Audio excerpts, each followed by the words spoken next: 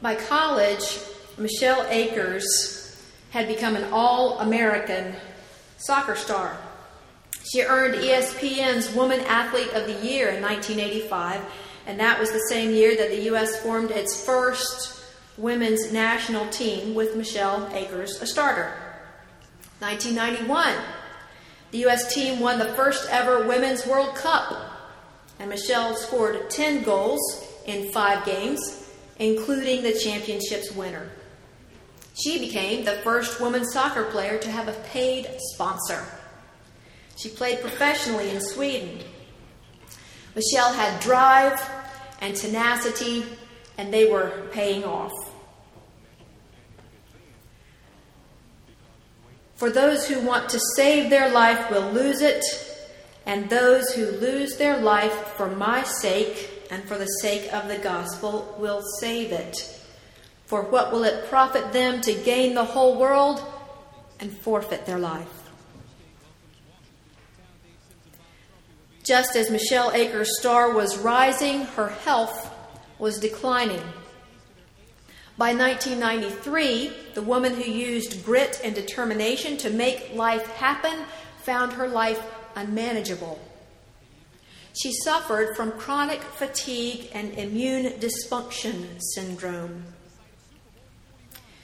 She said, when it was really bad, I couldn't sit up in a chair.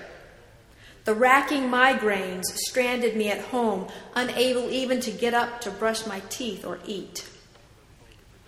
For the first time in her life, Michelle could no longer count on her old friends' strength and hard work. When her marriage of 4 years broke up in 1994, Michelle had reached the end of herself. She said, I was so sick I couldn't take a 5-minute walk without needing 2 days on the couch to recover. I was forced to spend a lot of time thinking about who I was.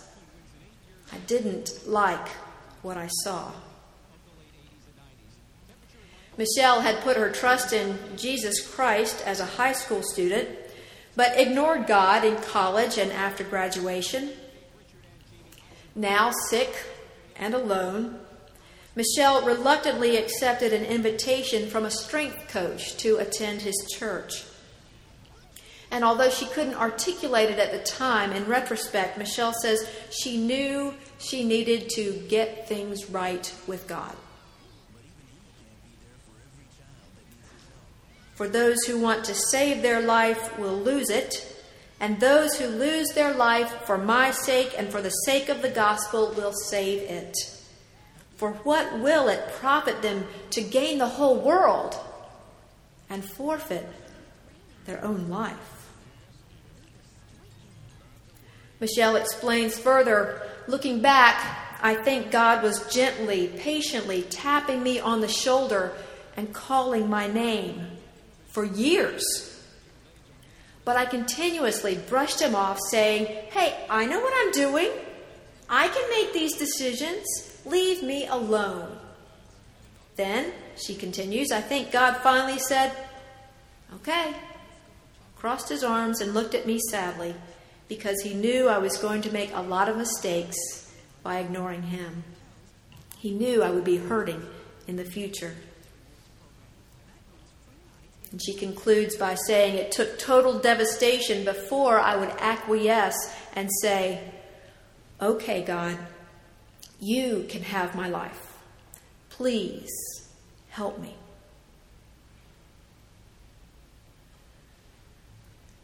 Could Peter have felt a similar sense of devastation when Jesus called him Satan? After all, Peter, at least as I read it, Peter was trying to help. He was trying to help Jesus. He felt like he had just hit one out of the park when Jesus asked who the disciples thought he was. And he answered, you are the Messiah. Everything had clicked. You are the Messiah, the anointed one that God has brought to save us. But right after that, Jesus begins to teach Peter and the other disciples that the Son of Man must undergo great suffering. Suffering? Rejection? The Messiah? A rebuke combines confrontation with condemnation, and rebuking is what Jesus did to the demons in Mark's gospel. Now Peter tries it on Jesus. Jesus flips things around and rebukes Peter. "Get behind me, Satan." Can you imagine Peter, red-faced, shutting his mouth, maybe crawling off to the side? One commentary pointed out, and I felt like this was interesting, that Jesus didn't say, "Get lost, Satan," or "Get lost, Peter." He said, "Get behind me." In other words, take the place where you should be. Do you remember by the sea when Jesus first called out Simon, Peter, and Andrew? What did he say?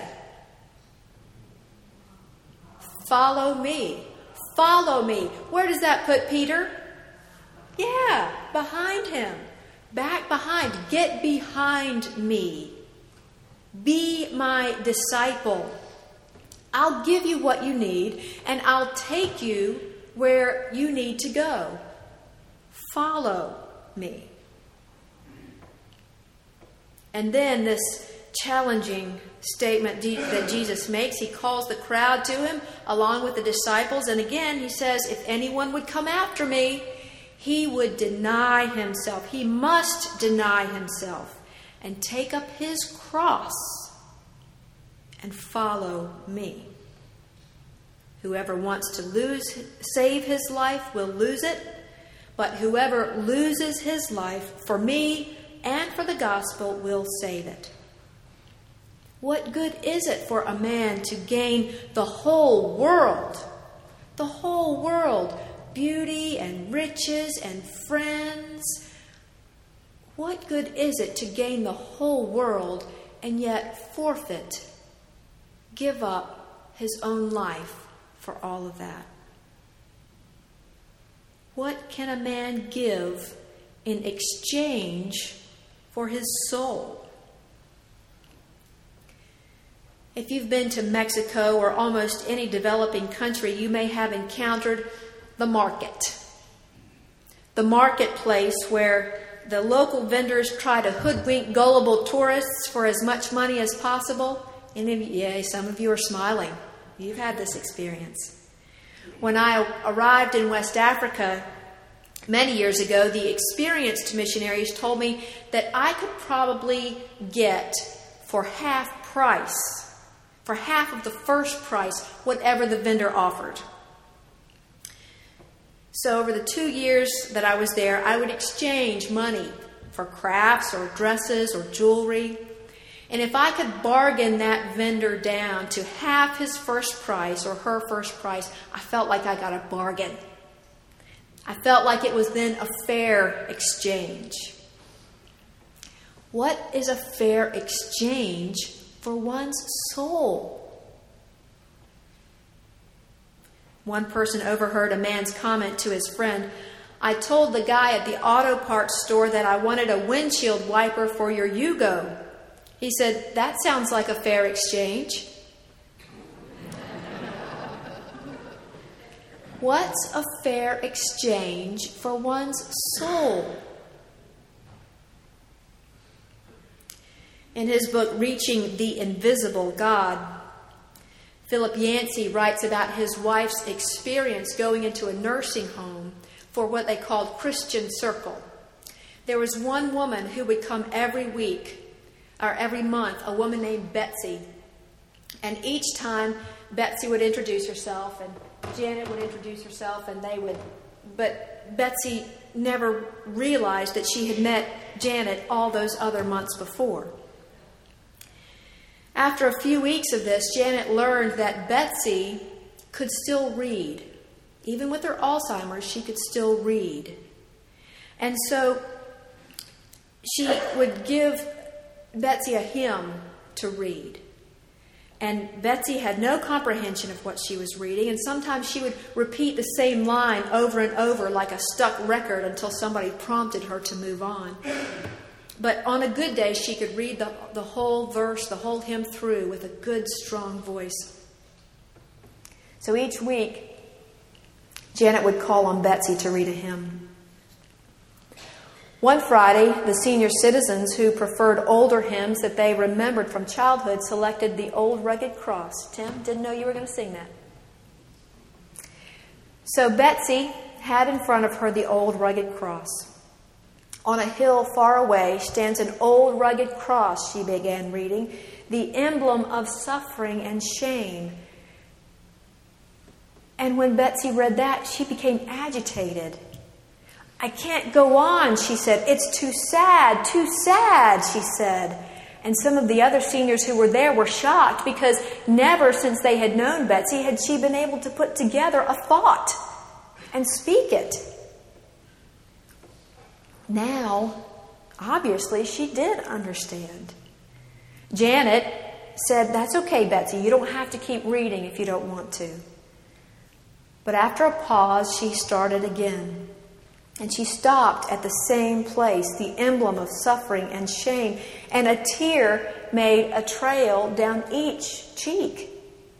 I can't go on. It's so sad, she said, unaware that she had said the same thing 2 minutes ago. She tried again and again, reacted with a sudden shock of recognition, grief, and the exact same words. It's too sad. Finally, when Betsy seemed tranquil, Janet led her to the elevator to return her to her room. And to Janet's amazement, Betsy began singing the hymn from memory.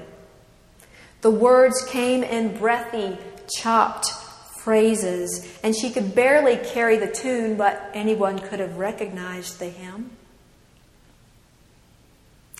On a hill far away stood an old rugged cross, the emblem of suffering and shame. She was singing this, and new tears fell, but Betsy kept going this time, still from memory, gaining strength as she sang.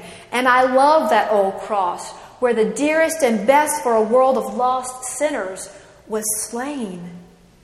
So I'll cherish the old rugged cross till my trophies, the things of this world, till my trophies at last I lay down, I will cling to the old rugged cross and exchange it someday for a crown.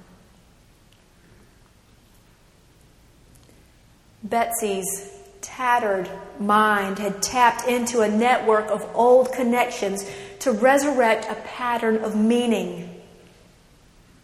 Even in her confusion, two things stood out: suffering and shame. And those two words summarize the human condition, Nancy says, the condition that Betsy lives in every day of her life. Who knows more suffering and shame than Betsy? For her, that hymn answered the question. Jesus does. Like Michelle Akers, we may try to bargain with God and with nature and do our best to avoid suffering and even shame. But all of us have areas of brokenness. We know what our own areas are sometimes. We don't know what most others' areas are. But sometimes it helps to know that they have them. And it helps us to know that we can walk each other through the difficult times, through the suffering and even shame. And we are installing deacons today. And our deacons are not called out to fix our brokenness. So deacons, if you were going to try to, stop. We're not asking you to fix our brokenness. We are asking you to walk with us through it. Each deacon is connected to a church member, and deacons are being connected to visitors. And their desire is to be servants. That's the original meaning of that term, deacon, servant. Now, our deacons have various gifts. Not all of them have the same ones. Some wish they had different ones and don't recognize the good ones they have. Some might be better at hospital visits, and others are better at mailing a card letting you know they're thinking of you. Some deacons are probably really good at phone calls, and then others are really good at praying for their people every day. I think that that's the most important ministry of our deacons is prayer. While they're agreeing to serve God by serving you, and you are invited to let them know of your needs, the deacons will be praying for you, helping to carry you through your brokenness. Deacons, pray for us, we ask. Pray that we will, like Peter, get behind Jesus. Pray that we will follow him as his disciples, even if it means exchanging all these temporary things to which we cling for true, real life, for our souls, even when that means carrying our own cross.